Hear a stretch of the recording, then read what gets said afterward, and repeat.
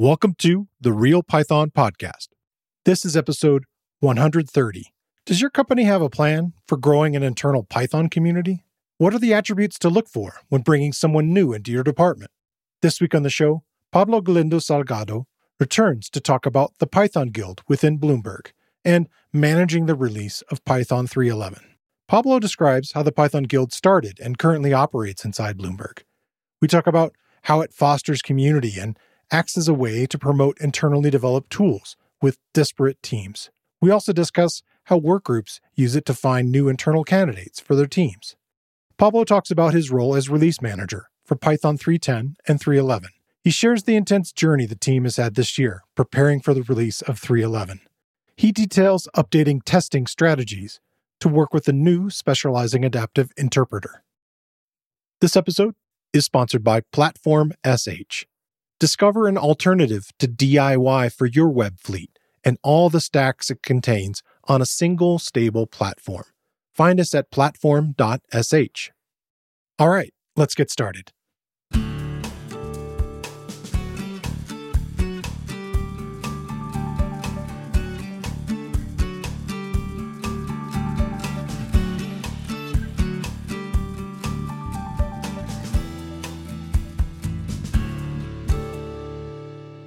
The Real Python Podcast is a weekly conversation about using Python in the real world. My name is Christopher Bailey, your host. Each week, we feature interviews with experts in the community and discussions about the topics, articles, and courses found at realpython.com. After the podcast, join us and learn real-world Python skills with a community of experts at realpython.com. Hey, Pablo. Welcome back on the show. Hey, thank you very much for inviting me again. It's a pleasure to be here, as always.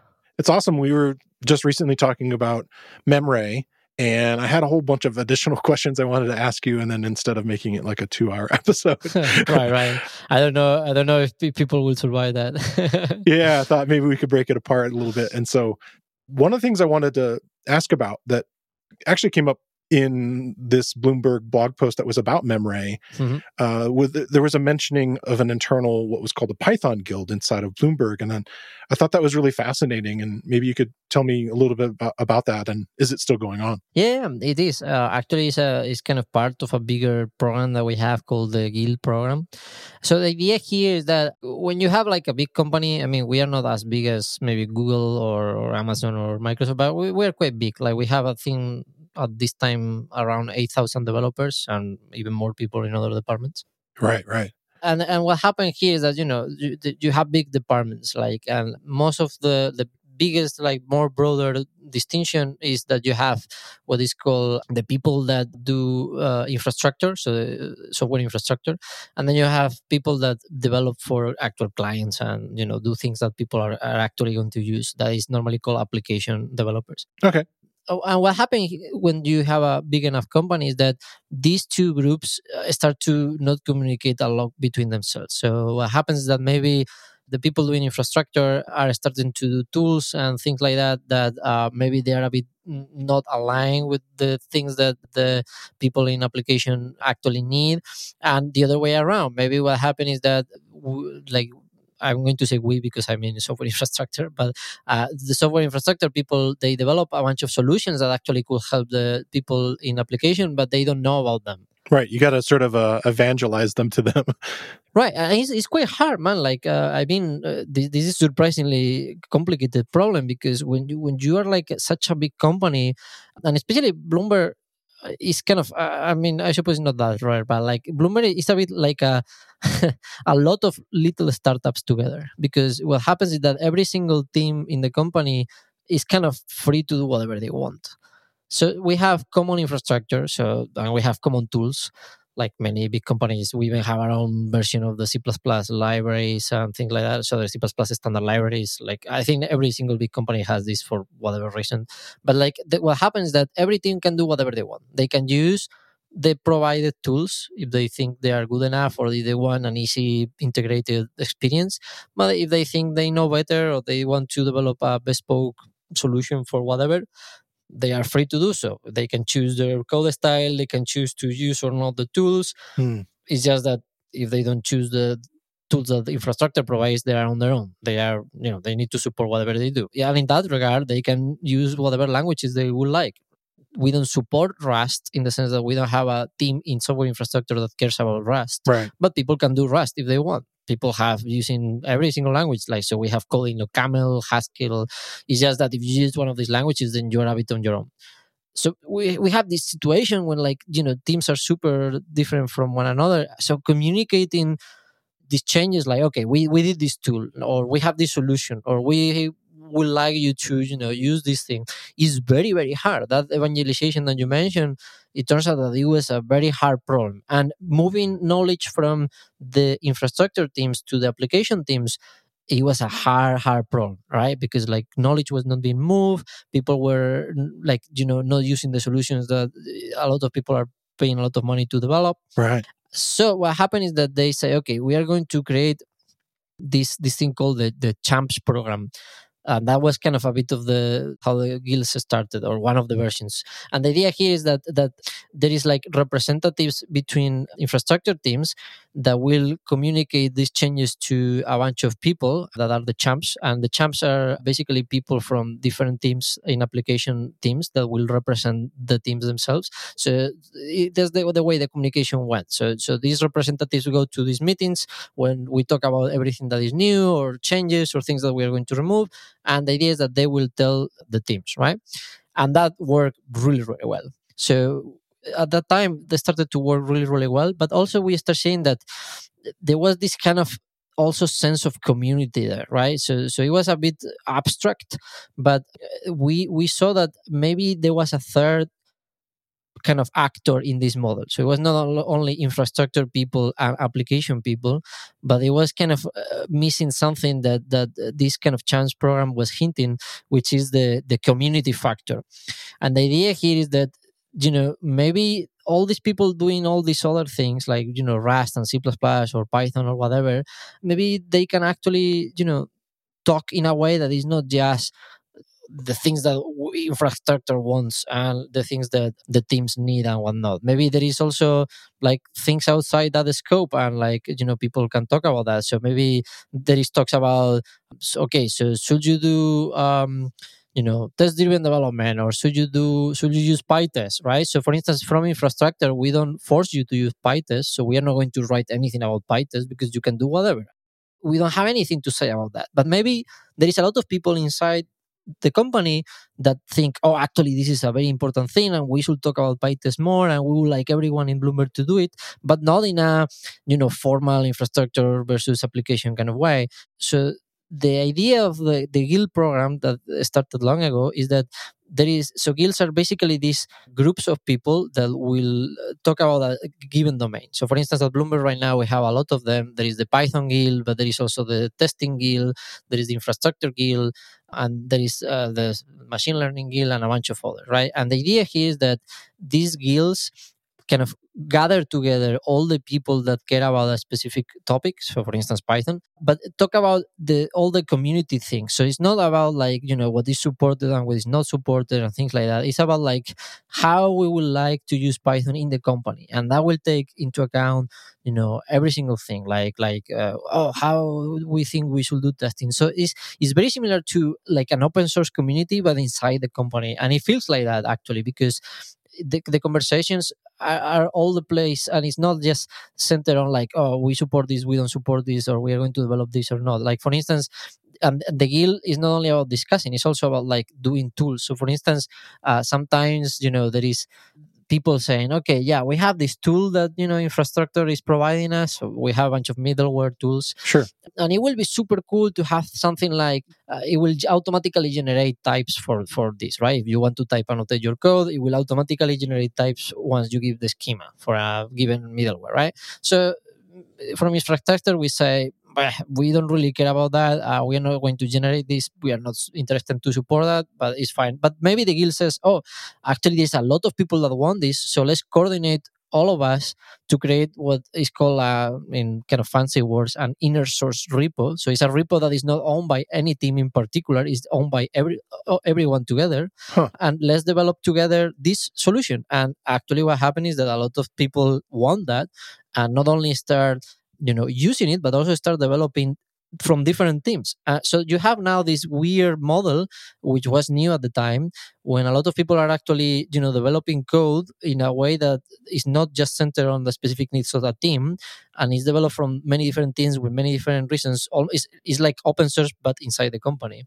Yeah, sounds super collaborative and in kind of a neat way that people can ask specific questions, and it's like kind of a different methodology of it would be people at all these different skill levels, but they're all have a common goal inside this main company. That's neat. Right, and the interesting thing about this thing here as well is that it's not only about code. It's like, for instance, the guild members go to conferences. Like there's a lot of people that go to PyCon or EuroPython and things like that, and then they came back and they will talk to everyone about like what they saw in those conferences. And we have, for instance, mentoring as well. Like there is people that want to say, "Oh, I want to, I want to learn more about Python, and I want to get involved a bit more on how Python is made at Bloomberg." And there is like a mentoring program when people teach you about things and you work together with people that are more experienced than you. And I think this is key because going a bit deeper on kind of big company culture, like one of the things that is important is like, how do you grow technically on your role? Specifically, you don't want to jump into a management role, right? So how do you grow if you are in a technical path? So a lot of companies have this idea of so you are now like I don't know, different companies have different names for things, right? Like fellow engineer or like staff engineer and whatever. Yeah. What happens normally is that the higher you go in these technical ladders, kind of you need to have impact, like bigger scope of impact. So at the beginning, maybe it's only your team, but then it's your team and your department, and then it's the whole company, and then it's like the company and also outside the company. So you are giving a good name to the company, and what happens is that locating these opportunities to have impact outside your team is actually not that easy, because at the end of the day, you are paid to do your job, and your job normally happens within your team. Right. So it's quite difficult to say, okay, so how can I do my job and actually do something that has also impact outside my team. Not only is hard to locate those opportunities, but also it's hard to do it in your time. Like it feels like you need to work even more hours to do that, right? So that we don't like that. So the guild program, what allows people as well is to spend company time. So it's not like you need to work more. It's actually part of your normal work hours once you are part of the guild. Normally it's like 20% of your time or something like that. So you can use that time to work on these community programs, so to develop these common tools. And this is very cool because these tools are used by the whole company. So this is a very good way to have an impact that is outside your team. So it allows you to do this technical growth. Not only that, but also it will allow you to work very close together with people that are not in your team. So not only you can, at the end of the day, in your team there will be like super cool engineers, but this will allow you to work with more people and more focus on what you like. Maybe your team does a bit of Python, but not all the Python that you would like, and there is no Python experts on your team. So you will say, oh, I cannot grow as much as I wanted because my team does Python, but it's not the I don't know, hardcore Python that I would like to know. Or Yeah, I was thinking about like somebody who's doing data visualizations for reports or something like that. And obviously, there's going to be different people that are right. that were just using Excel. Like we talk about that often on the show. Right. And they're like, I would like to, automate some of the things I do and, get into like reporting in that way. I could see somebody like that saying, I've heard about this thing called Python. And is that a common like potential member of the guild? Absolutely. Yeah. There is a whole department at Bloomberg that are people that use Excel. This is called, it's not engineering, it's called global data.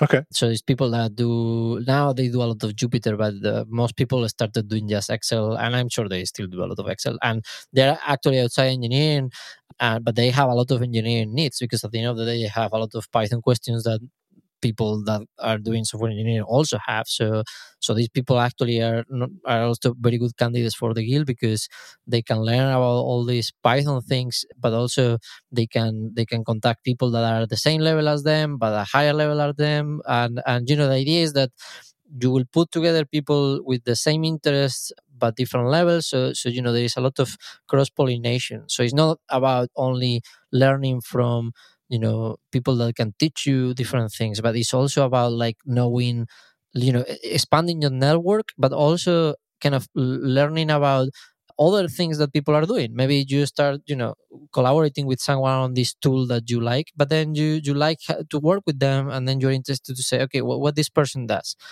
And it turns out that you're interested now on their team, and then you say, oh, maybe I want to join their team in the future. And that is good, right? Because that's good inside of an organization. Exactly, because many people will say, oh man, I hate my team, or my manager is not good, or whatever, right? You may not be happy.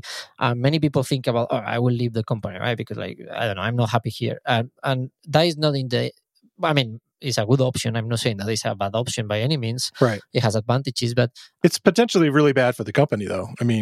Well, for the company, it's a bad thing, especially if you spend a lot of time, just the onboarding, the hiring, everything. And in general, especially there's a lot of knowledge loss and network loss. So for the company, it's a bad thing. And in general, for a lot of people, leaving may be a good thing, but for a lot of people, leaving may not be that a good decision, right? Because you may think that you are, like, every time you join a new team is a bit of a gamble, because sure, you're running away from this problem, but nobody is telling you that problem is not going to be in the next place, right? Sure. So at the end of the day, moving inside the company is not like the final solution or the silver bullet, but it has advantages because you can know exactly how that team works before joining it, which you cannot do normally from outside, or at least not to the same extent. So in this case, it's a good way to allow people to work together with other people and learn what they are doing. So you can say, okay, maybe you are not happy in your team, so join this team. And actually, for instance, as an example, Python infrastructure, which is the team I work on, most of the people that are in the team actually came from the guild. Because what happened is that we started the team, I think, 4 years or 5 years ago at Bloomberg. It's kind of a weird team because we have people in San Francisco and London and New York. Is one of the first fully distributed teams that the company has, in the sense that we all work on the same things, but we are across locations. Hey, you're really distributed. Yeah, it was a bit of an experiment. I think a successful one. Well, I would like to say that, to think that it's a successful one. Yeah. But and what happened is that we started to kind of hire people from the guild, because we saw these individuals that were super excited about Python and were helping the community. So there is people that, for instance, in the internal chats, they were solving questions for people, right? And then we saw, wow, this person knows a lot of Python. They really like Python. We are like-minded. We think that, maybe we want to give them the opportunity to have a bigger impact and work on the actual hard problems, not only on the community side, but also like to drive literally the language inside. So most of the people that we have in the team have been either in the guild or leaders of the guild, or different positions. We can go into detail about like how the guild is structured inside, but one of the things that I want to finish on this particular topic is that it's also a very good way to highlight people inside the company, right? Like, sometimes it sounds a bit silly, but for instance, sometimes we have been hiring and then we say, okay, we want someone who is very good at Python, but who also kind of has these other qualities that our team has. How can we find them? And sometimes it's very hard in a big company, because like you don't, maybe you are biased towards the people that is bad, or you're missing a lot of people because you need to be conscious not only about the bias that you have because of who you are and how you think, but also the network bias. Like, okay, so you only consider people that but in a big company that may be a big error. So these guilds are super great because they will highlight a lot of individuals that otherwise will not have been put in the spotlight enough. It will give a lot of opportunities for people to be noticed, to move to teams that are closer to the things that they like. Platform SH provides the cloud-based solution you need, which allows you to manage, update, and optimize your website and/or online application fleet with our secure, unified, enterprise-grade platform. Designed for effective building, running, and scaling of web applications, we are the leader in web fleet management. Are you ready to join the Platform SH community and optimize your fleet operations? There's no time like the present. Find us at platform.sh. One of the things I think about with that is a common refrain that I kind of see often is the culture for, computer science generally is like, oh my God, you gotta like prepare for interviews and so forth, and you have to like know that they're gonna ask you all these specific things and so forth. And I don't know, like, yes, there are positions that are very much like that. And yes, you need to know what you want. But often things happen internally inside of an organization. But in order for that to happen, it would be nice to like know the people that are eager to learn, that are interested in learning new things, that are passionate in like improving their skills. And someone who seeks out something like that, they see, oh, hey, there's this thing called the Python Guild, and I've heard about Python. I want to learn more about it. They join it. You see the spark in them. That's like such an immediate thing. Like, oh my gosh, this person can do this thing, is interested in it, and they don't, maybe that, they don't have all the skills, but they're at least interested in learning them.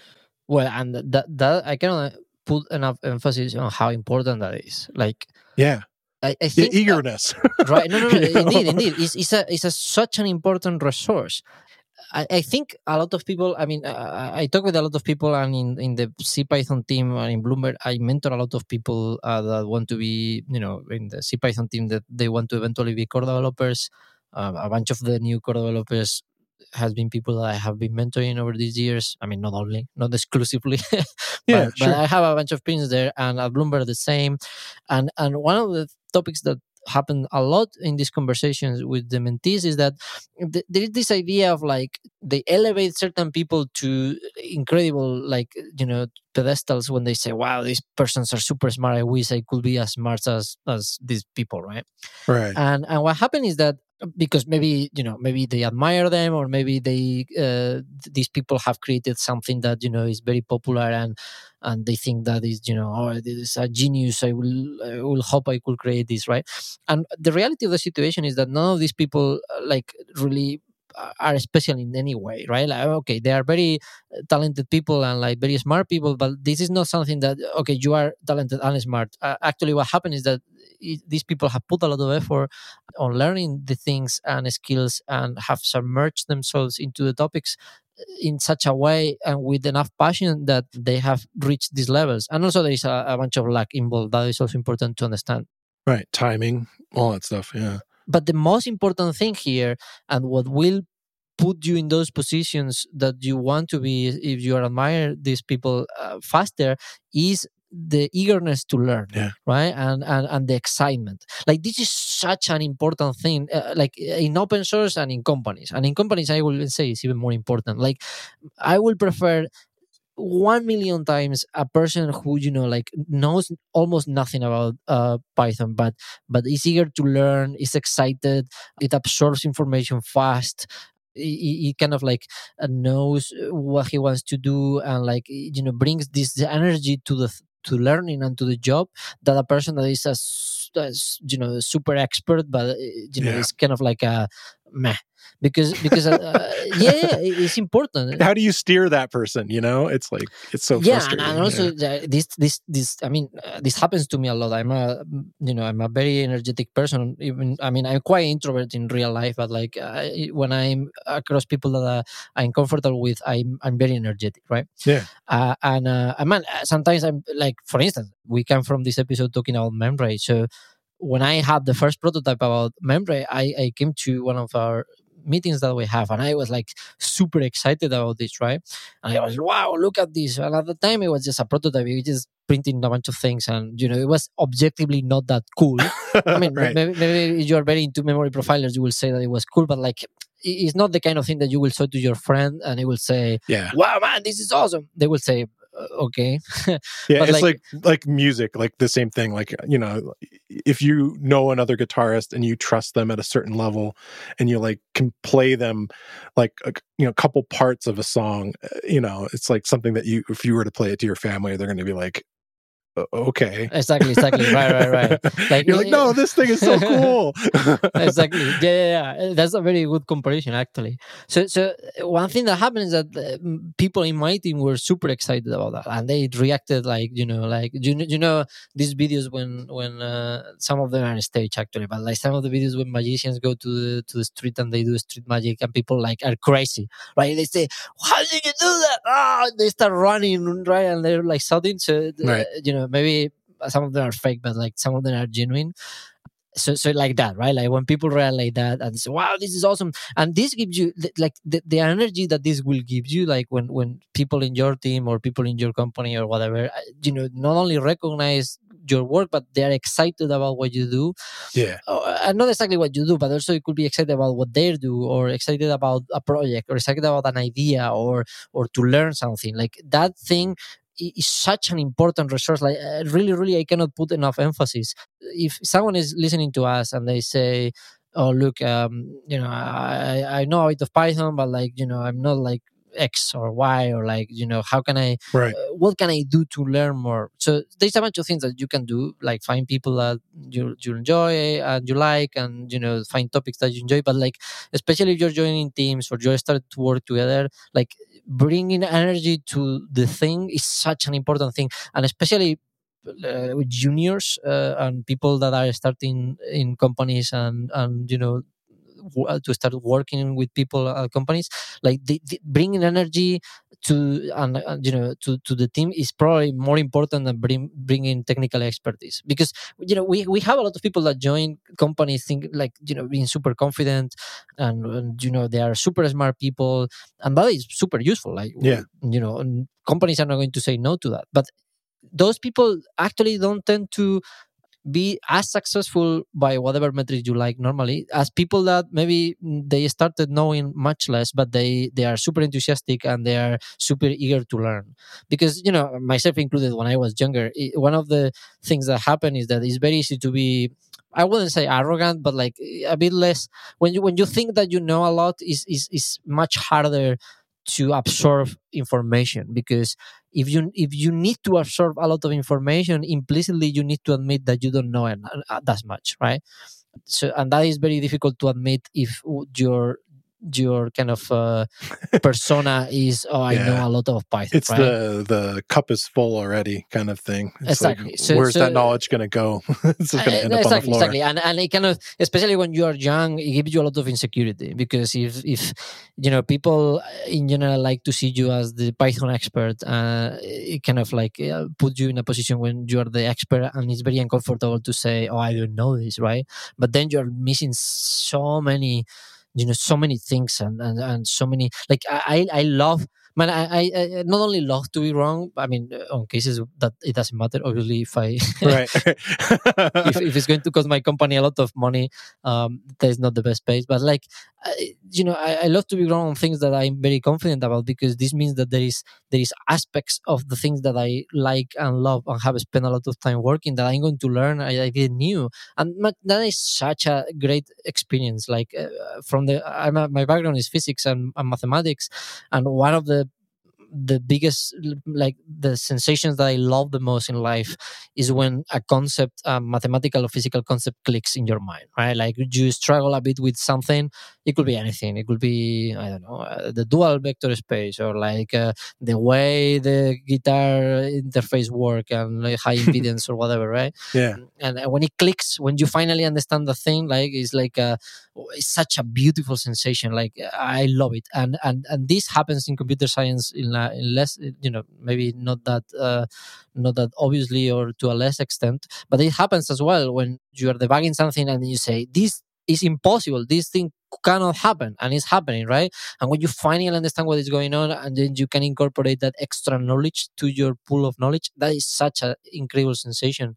And if you approach problems from this kind of point of view, when you say, I'm an expert, right? Like you're missing so many things. So Yeah. that will be my best advice. If you are joining a new company, or you are thinking about like learning more Python, be enthusiastic, be super open to learn, and be hungry to learn. Like that, go closer to the people that know, just absorb as much as you can. Don't put those people in a pedestal, because at the end of the day, teachers are good because they can teach you things in a way that you can understand, not because they know a lot, right? And that is the important distinction. So that would be my biggest advice, and this is the thing that I think is more valuable for everyone in teams, to be enthusiastic, even if you're not a junior. Yeah, I was just really impressed by that whole thing. Was intrigued by it, and it wasn't exactly what I thought it was. I thought everything was going to be a little more like a user group or a meetup, but it sounds like a much more interesting kind of structural thing that you've built inside there. It holds also meetups, right? For instance, we do meetups, we do conferences. There is the structure that we have is that, especially now, we have been through a bunch of cycles over how to organize it. We started being like a member organization when you either are in the guild or you are not in the guild, and we have these trials when you could enter the guild if you are good enough. That we abandoned that. Okay. Quick enough, I think, because not only that felt a bit, I'm missing a word here, but a bit weird, right? Exclusionary, like the exclusive club, and it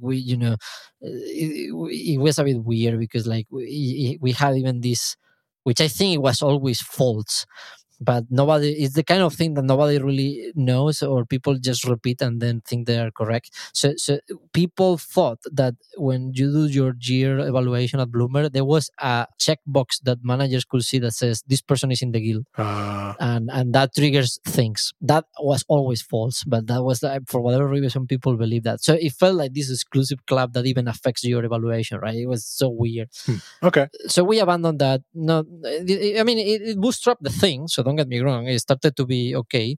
But now we have moved to this other model when instead of having this kind of, members and whatnot, our idea is that everyone is in the guild, for that reason. There is no members of the guild. What we have right now is called, I don't know the terminology right now, but I think we have domain it's group leaders, work group leaders, that is. So we have different work groups. For instance, I'm in the teaching work group and the education work group, or whatever it's called.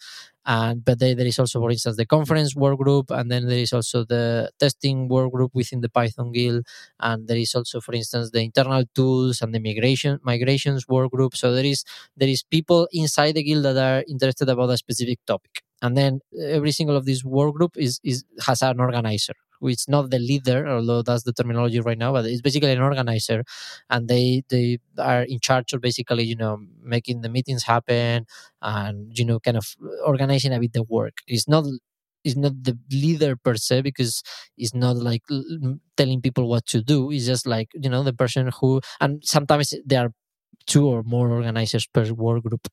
And then there is kind of the person organizing all the work groups that is called the chair. Okay. I think that's our current terminology.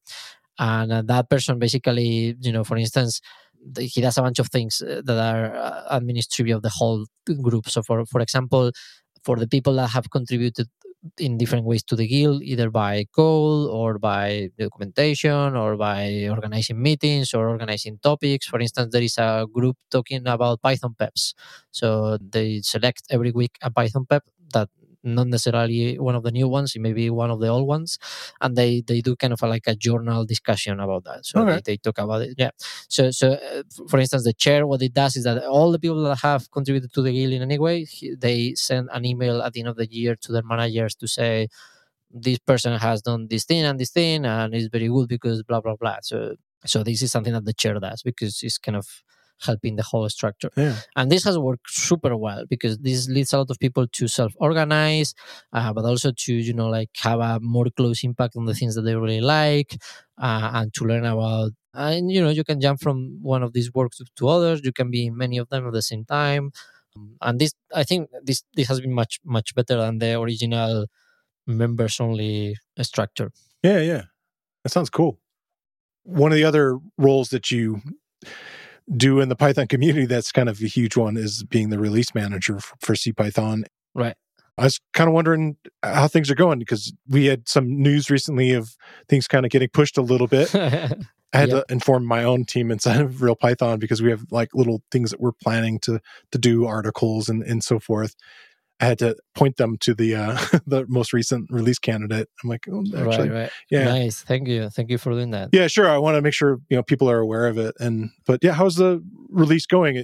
It sounds like there have been some bumps along the way over the last year. It's been very stressful. I'm not going to lie. I'm technically the release manager for Python 3.10 and 3.11. And Gukesh before me was 3.8 and 3.9. Mm-hmm. And 3.10, I mean, being release manager involves a lot of time. Like, it's kind of, I've been doing also these release streams so people can see part of what it means to be a release manager. So for instance, doing a Python release is a 3-4 hour long process. Kind of, it's quite boring, but it's complicated.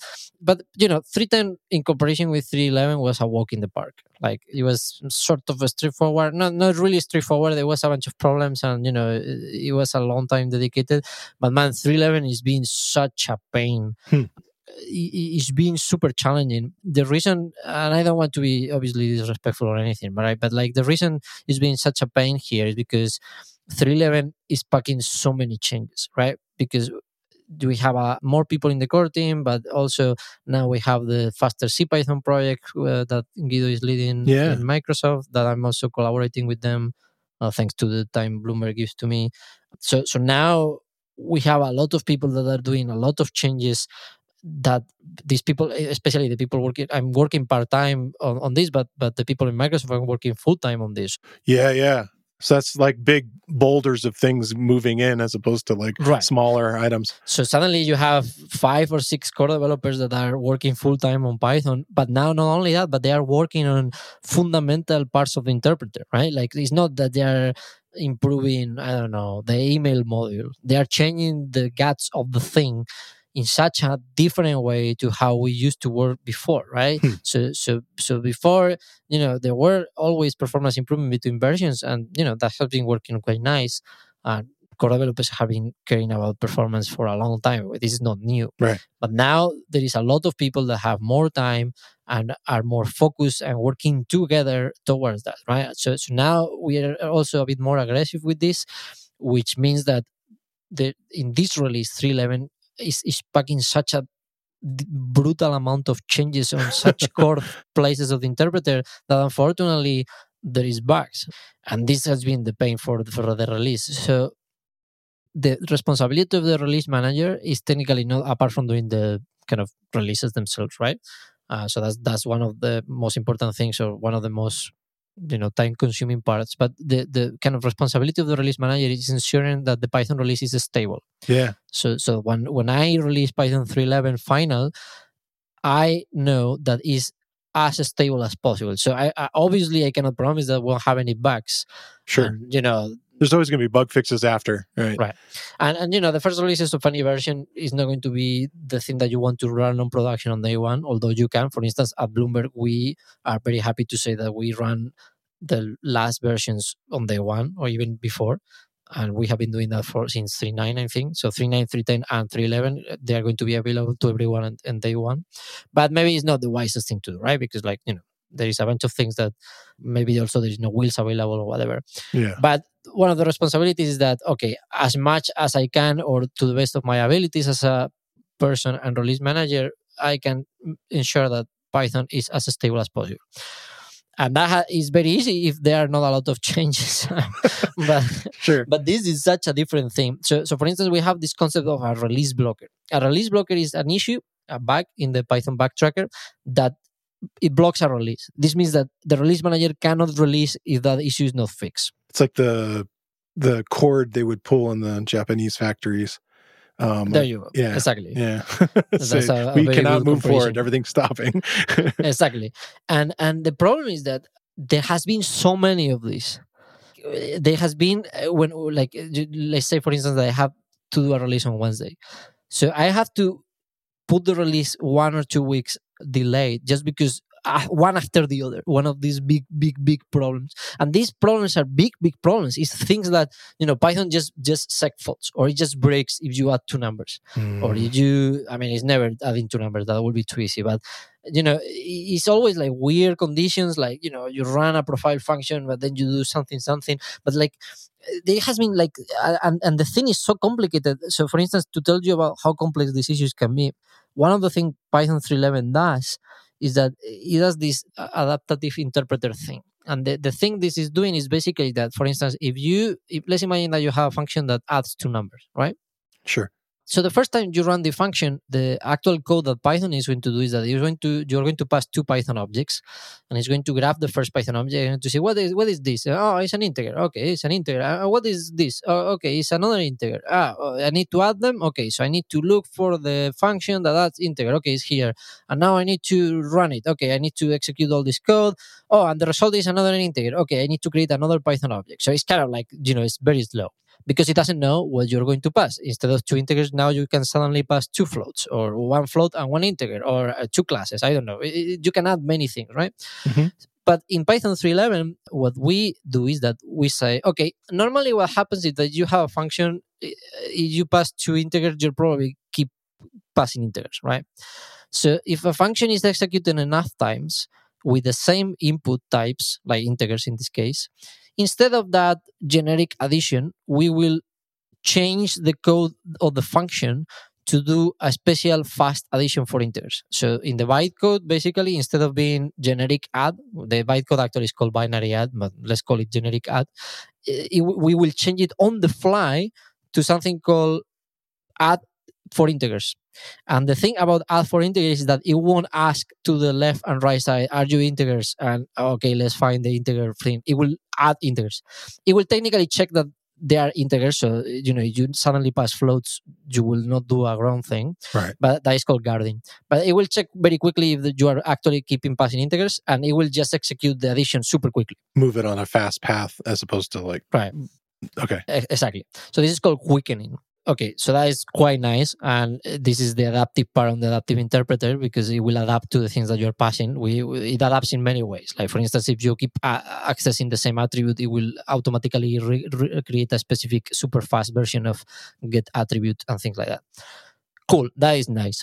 But now you have this problem. Think about it. It's quite difficult.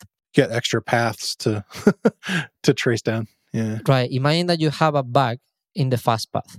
This means that if you're testing the function and you're calling it only once, you will not see it, because the function only activates the fast path if you call it enough times. So this means that the test suite is not checking the fast paths of many of these things. It needs to run a certain number of times to... Exactly. So the only way to check that... So I mean, obviously the test suite is checking the fast path because we force it to in many cases. But what happens is that it's very easy to forget about some of the fast paths, right? Or a combination of them, right? So we do, we know about this problem, and we put a lot of effort in the test suite so the fast paths are checked. But sometimes what can happen is that we miss a combination of things. So for instance, one of the errors that people submit to us is that if you have a class that has an attribute, let's call the attribute foo, and then you have an instance of a class, right? Okay. If you put the attribute in the instance as well, that has preference. So it's just the rule how Python works. So if the instance has an attribute foo, you will get the attribute in the instance before the attribute in the class if they have the same name. But the bug was that if you call the function enough times, when it quickens, it will get the attribute from the class. So oh wow, okay. Yeah, it was crazy, because like you keep accessing the same attribute from the instance, and then when the function quickens, it will say, oh, actually the class has preference now because we made that incorrectly. And then suddenly you're getting a totally different thing. Yeah, you're getting something not even initialized. Yeah. Right. That was such a difficult thing to...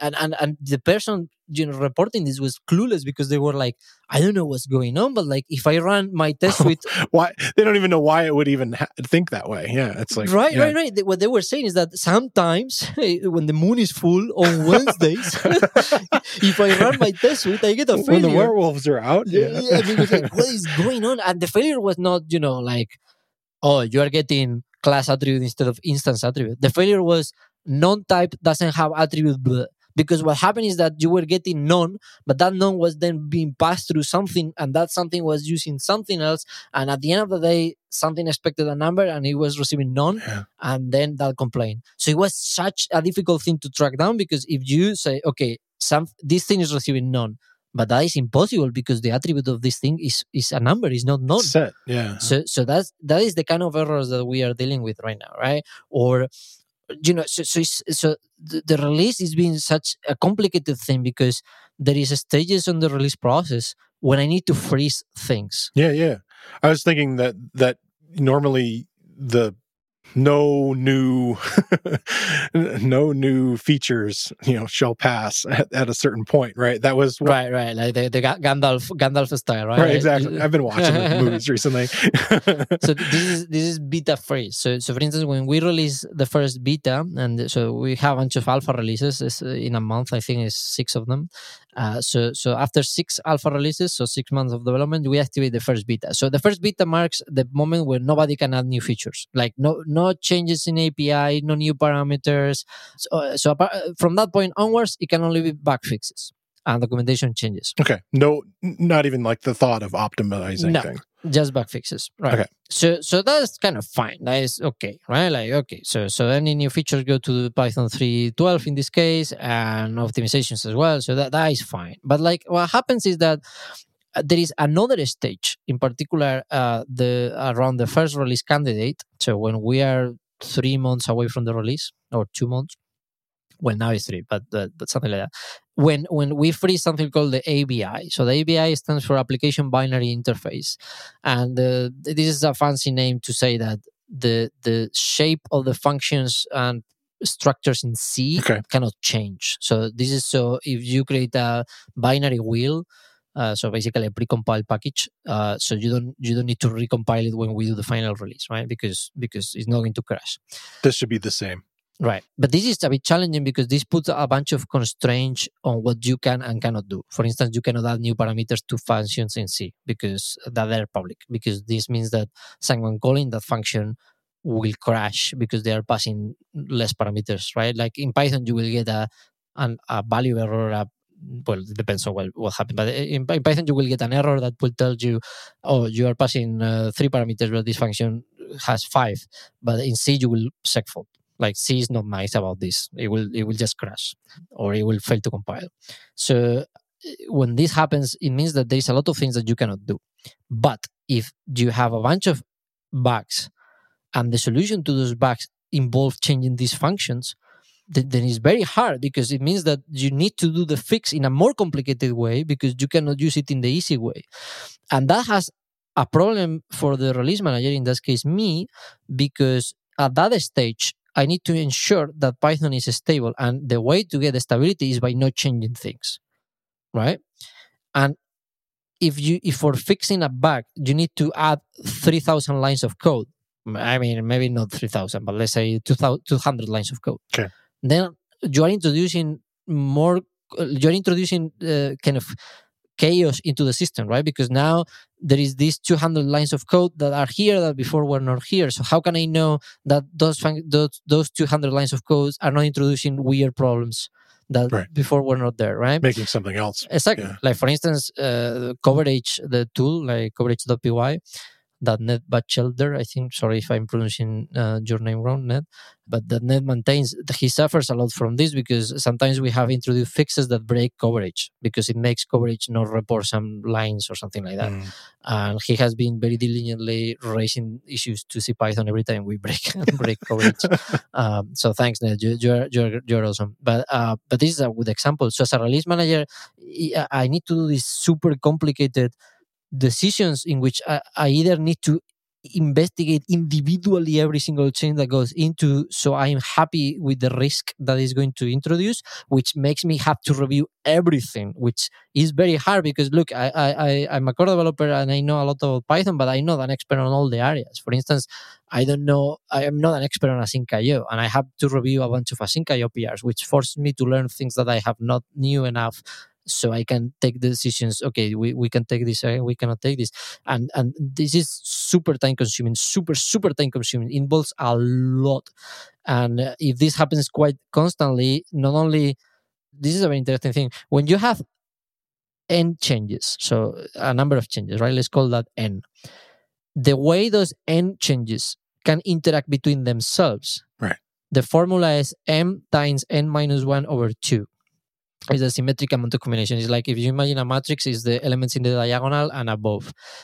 This means that if you have n things, the combination grows quadratically. Yeah. Right? I mean, intuitively you can say, right? Like you have one thing, there is only one way to combine that.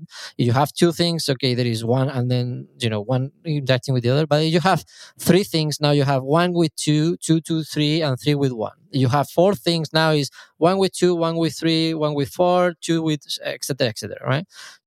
So introducing n things, it grows quadratically, which means that it's not linear. So it becomes super difficult very quickly. Like the complexity grows extremely fast. And this is very difficult in a release that was already challenging because the amount of things that we were introducing. Now suddenly I'm in a situation right now when I have released already release candidate 2, I think. Yes, release candidate 2, which is supposed to be just the final release. Like we are supposed to have release candidate 2, and the difference between release candidate 2 and the final release is supposed to only be documentation. Like that's it. That's the plan. Yeah. Right, because that's how you get stability. Like we know that this works, don't touch it. And the reason we have a bit of wiggle room is in case we discover something weird. And we already have 2 release blockers, which means that we already have 2 different problems that need to be introduced in release candidate 2 to fix things that we know they are blocked, right? So like at the end of the day, I'm quite sure that we will release Python 3.11 and it will be a great release and hopefully it will be stable. We will discover shortly some problems because that's life. Sure. But it's been very challenging, especially compared to my previous experience with 3.10. 3.10 felt like a breeze. Right. It's funny because you changed from the parser at that time.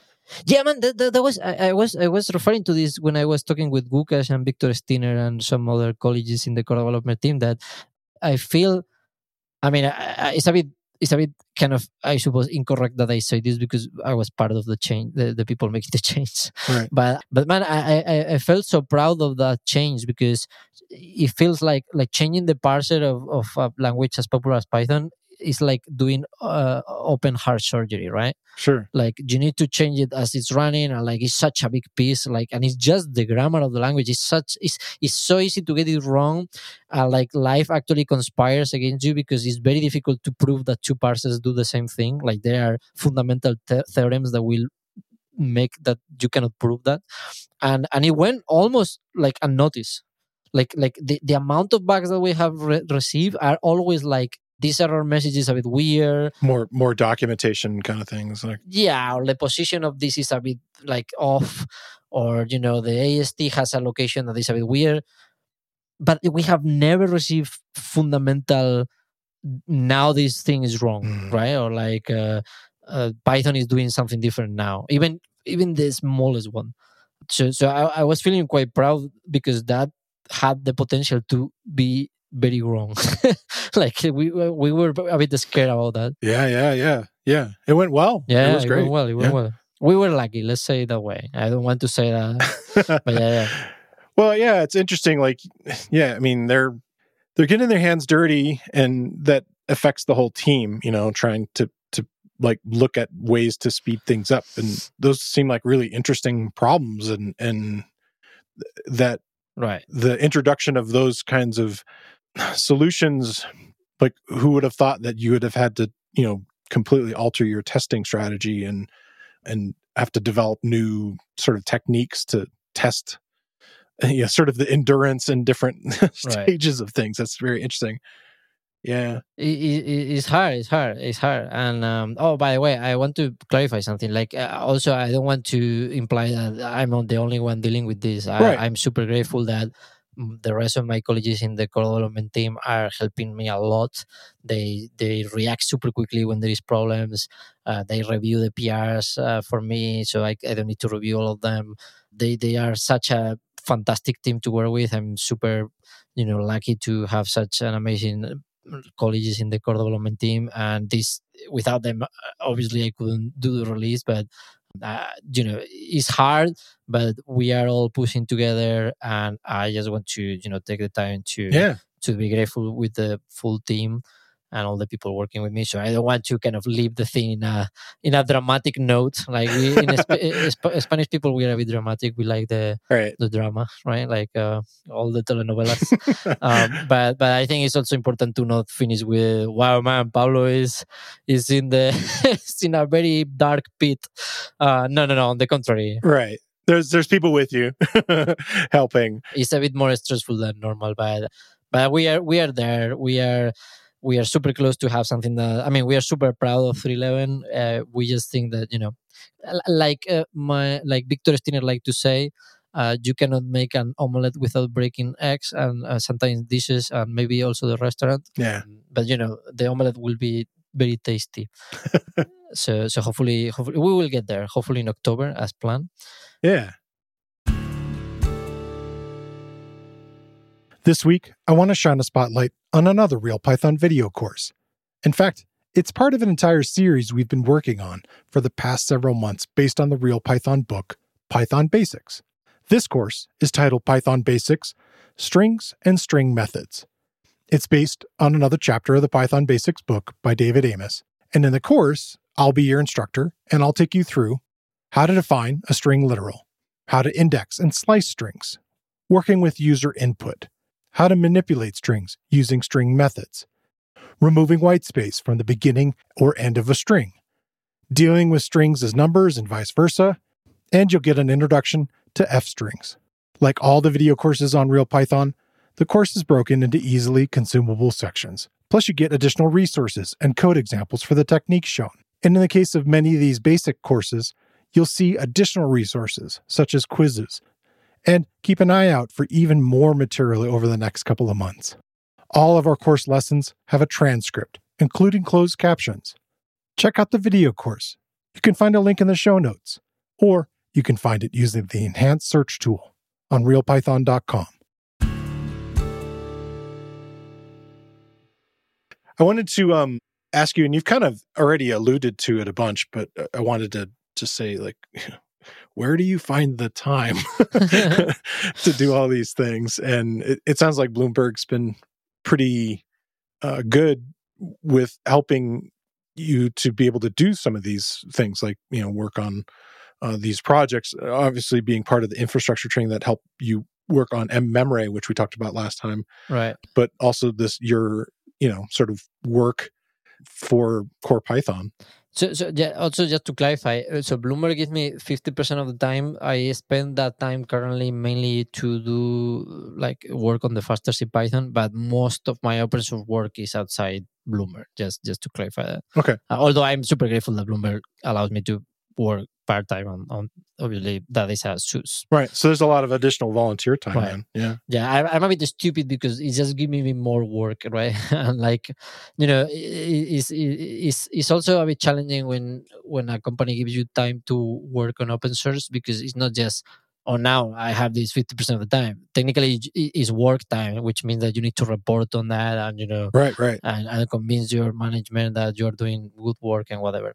Do you use like a time tracking tool for that kind of stuff? No, man, I'm a total chaos. Like, okay. Don't look at me for advice. It's just chaos. It's just chaos after okay. chaos after chaos. All like, right. I don't use any organization. I have a to-do task list. I use Todoist, and I have like tasks and whatnot, but I don't organize my time. I just go with the flow. At the end of the day, I know what I need to do. Like, sure, that's good. I need to, for instance, for the steering council. Okay, I need to fill this or research this PEP, or and I do that. I'm quite diligent about doing things in the day, but apart from that, it's kind of like I drive my manager crazy because he wants to say, okay, so what are you going to work this week? And say, I don't know. Like, it's just but tell me approximately. Like, I don't know, man. I'm going to tell you something. This is what I planned, but then we are on Friday and I did totally different things, or like, because we find out that, right. And the same thing for open source. Like, I'm a bit chaotic, to be honest. You have to be flexible, it sounds like, right. For the different things you're doing. I kind of feel the same way often. And I've tried to, use schedulers and use other kinds of things, but they haven't necessarily helped me. In a lot of ways, they became Right. an extra task in themselves. I think now that you mentioned this, it's important to clarify also that it's not unstructured. So it's chaotic, but not, it's kind of difficult to explain the difference, I assume. But it's not like I don't have any diligence. Like I'm very diligent on otherwise I couldn't be able to do things, right? Like no, you have to be. But right. I don't prepare them, like in the sense that I don't say, okay, this time I will do this and this time I will do that, and it's just there is some emergent property that allows me to be organized in some definition of that, but it's not. It's certainly not planned or obvious from the. And there is a lot of people that ask me the same question, like how I get the time. I like to joke that being a physicist, especially I specialize in general relativity. I just go fast enough that I do time dilation. So it's the speed of light. We have the same time, but your clock is lower, right? Yeah, there you go. Too funny. Yeah, I don't know. To be honest, maybe I spend too much time in Python and not enough playing the guitar. But yeah, well, I was going to ask you, like when you were on in April. Right. Or was March or April, you had said one of the things you wanted to learn how to do was sweep picking. Yeah. And I want to ask you, how's that going? Have you had a chance to do it? Thank you. Thank you. Okay. Yeah, I'm happy to report that I can do it in a way that the people that I saw don't scream in pain. So now they Nice. look at it and say, cool. So it's nice they're not impressed still by it, but yeah. I'm happy to report that it's going quite well.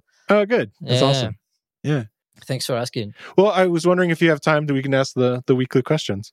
Yeah, go ahead. Okay, so there's so much you're doing in the world of Python yourself, but what are you excited about also that's happening in the world of Python? Well, I'm happy that Python 3.11 is going to be released in October. Yeah. that's what I'm happy about. But yeah, I mean, out of the joke, I'm very excited about 3.11 and to see, not only the speed, but there is a bunch of other things like better error messages and like all the reporting and the error messages from 3.10 were amazing. We have more of that. We have now all these cool error ranges and tracebacks and whatnot. So I'm super excited to see what people think about it and, to receive feedback and because it's a year of work that we have been collectively do. And I really cannot wait for people to play with it. So it sounds a bit cheesy, but I'm going to choose 3.11 as the answer. That's okay. Makes sense. Yeah. Cool. What's something else that you want to learn next? more sweep picking, I suppose. No. I think one thing I want to learn more is I've been playing a lot with. I mean, this past year and a half, I've been with Rust a lot. So I already knew the language, but I started to build complicated things with Rust. I think the next thing I want to start playing is with Swift. So some friend of mine does this macOS apps and whatnot. Okay. And I say, okay, I want to do something totally outside what I do normally, but still in a way that I know that I have some chances to actually succeed because I try web development and I cannot do it. Like I suck. Yeah. All my web pages look the same and are super ugly. All right. So I say, okay, let me try to do some macOS apps. So now I'm starting to learn Swift. What sort of things do you want to build? So I don't know. I really don't have anything in mind. Like I don't have any problem that I want to solve with a macOS app, but I'm going to start probably with a groceries list kind of app. Yeah, sure. Yeah, enough. Yeah. Like a list and a bunch of checkboxes. Maybe I want to try to build something to check the billboards in my Mac, so I don't need to go to the web page, which is absolutely there is no advantage whatsoever. But now is instead of the browser is a macOS app. Yeah. So it will tell me what billboards are failing, so I can be more desperate as a release manager. But yeah, I don't know. I'm quite excited. It's a different language. Yeah. It's a different ecosystem. It's a different everything. I delved into it a little bit. Oh, really? When I had worked for Apple, not in an engineering role. It was like I was a trainer and I did like internal training and team training for like retail and stuff like that. It was fun. I learned a lot and I was working as a repair technician for a while too. That was fun. So I learned how to rip everything apart. Oh, man, that's super nice. Remember where all the screws went. It was pretty fun. All the secrets, all the secret tools. Yeah, exactly. And I wanted to learn programming, and it was like I wanted to make stuff for the iPhone. I was like, this looks really cool, and so forth. But if you work for them, they own everything you create, and they were like really adamant, even like retail workers. I'm like, this is kind of lame. So when I left, that was like the first thing I went and did. I'm like, started learning Objective C, and then Swift came out like right then. Right. When I was like kind of starting to dabble into it, I was like, this is a really interesting language, and it was hard to learn because it was really changing a lot. Like they were structurally changing lots of things. So your code would like completely be modified, which was a little painful, I think, for early Swift developers. Luckily you could still keep going on the other chains, but it's an interesting language. And so what is the first thing that you built? I built something like you said, a checklist like kind of thing. Yes, yeah, totally. The checklist. Yeah, and I built it for the phone, and it was kind of fun. And then I did a few games, like little, really simple games, and followed some tutorials and stuff. And nice. Somebody that Łukasz had mentioned to the Ray Wunderlich guy, his site is pretty good. Yeah, so it's an interesting language, and definitely. It's intriguing. Man, I started just a bit. Like, I did one tutorial, but I have to say I love feeling stupid. Like, it's interesting. It's such an interesting feeling. It's like, Jesus Christ, man, I don't understand anything. Yeah. Like, what is this? What is this thing? What is this ad here? Like, I love that sensation. Like, Jesus, it's so cool. One of the complaints people have a lot about Swift itself is like the Apple's own documentation, and I don't know how far you've dug in, but do you feel that like comparatively, or? I mean, I don't know. It feels okay. There is the feeling right now is that there is a lot of magic, but I suppose I don't know. There is this. There is a bunch of kind of weird. It feels very not too generic and very integrated with Apple. Now you say I don't know what it was, but like no, it's not property, but it's like add publish. There is an add publish or something that you put in an attribute and something happens. I mean, I assume you can say the same with Python decorators. Yeah, but like at the time I was like, man, it's such an interesting case because I think like, man, I'm sure people feel the same with Python decorators, and I'm not seeing it the same way. Right. But I was just playing with that. I said like, Jesus, man, like this feels like I don't know what I'm doing.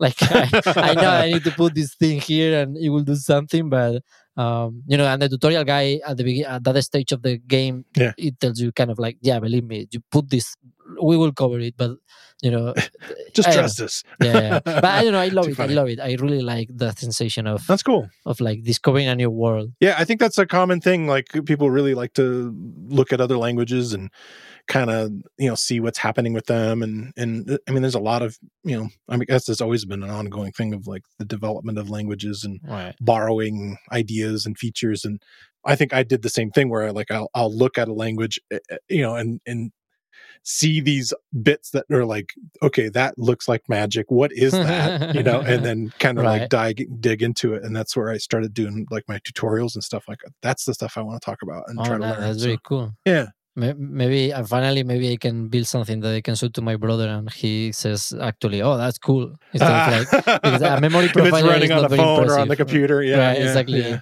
You can check things. Yeah. So, how can people follow the work that you do? So I have my Twitter account. I think is the most typical. I tweet a lot about what I'm doing and what we are doing in CPython. It's mostly about Python. So that is PYBLOGSAL. Pablo Gisal. Well, anyway, search Pablo Galindo in Python, Google, and it will appear. Oh, I'll keep the link. Exactly. Yeah. The magic of editing after the podcast. Totally. So exactly. So that is the main way, and I try to be as instructive as possible and don't run. So it's quite friendly. So you want to follow me there? That's the easy way. And I also have this GitHub sponsors page when I sometimes send emails about what I'm doing personally or like what is happening. So if you are generous cool. and you want to, I mean, not you, but like any listener as well, but if they want to support me in any way, there will be a way. But in general, if you just want to know what I'm doing, Twitter is the easiest. All right. Awesome. Well, Pablo, thanks again for coming on the show. It's been fantastic to talk to you. It's always a pleasure. I'm having such a fun time always. So super happy to be here. And thank you as always. All right. Thanks. And don't forget, test out Platform SH for yourself with our free trial available on our website now. Just search platform.sh in your favorite browser. I want to thank Pablo Galindo Salgado for coming on the show again this week. And I want to thank you for listening to the Real Python Podcast. Make sure that you click that follow button in your podcast player. And if you see a subscribe button somewhere, remember that the Real Python Podcast is free. If you like the show, please leave us a review. You can find show notes with links to all the topics we spoke about inside your podcast player or at realpython.com/podcast. And while you're there, you can leave us a question or a topic idea. I've been your host, Christopher Bailey, and look forward to talking to you soon.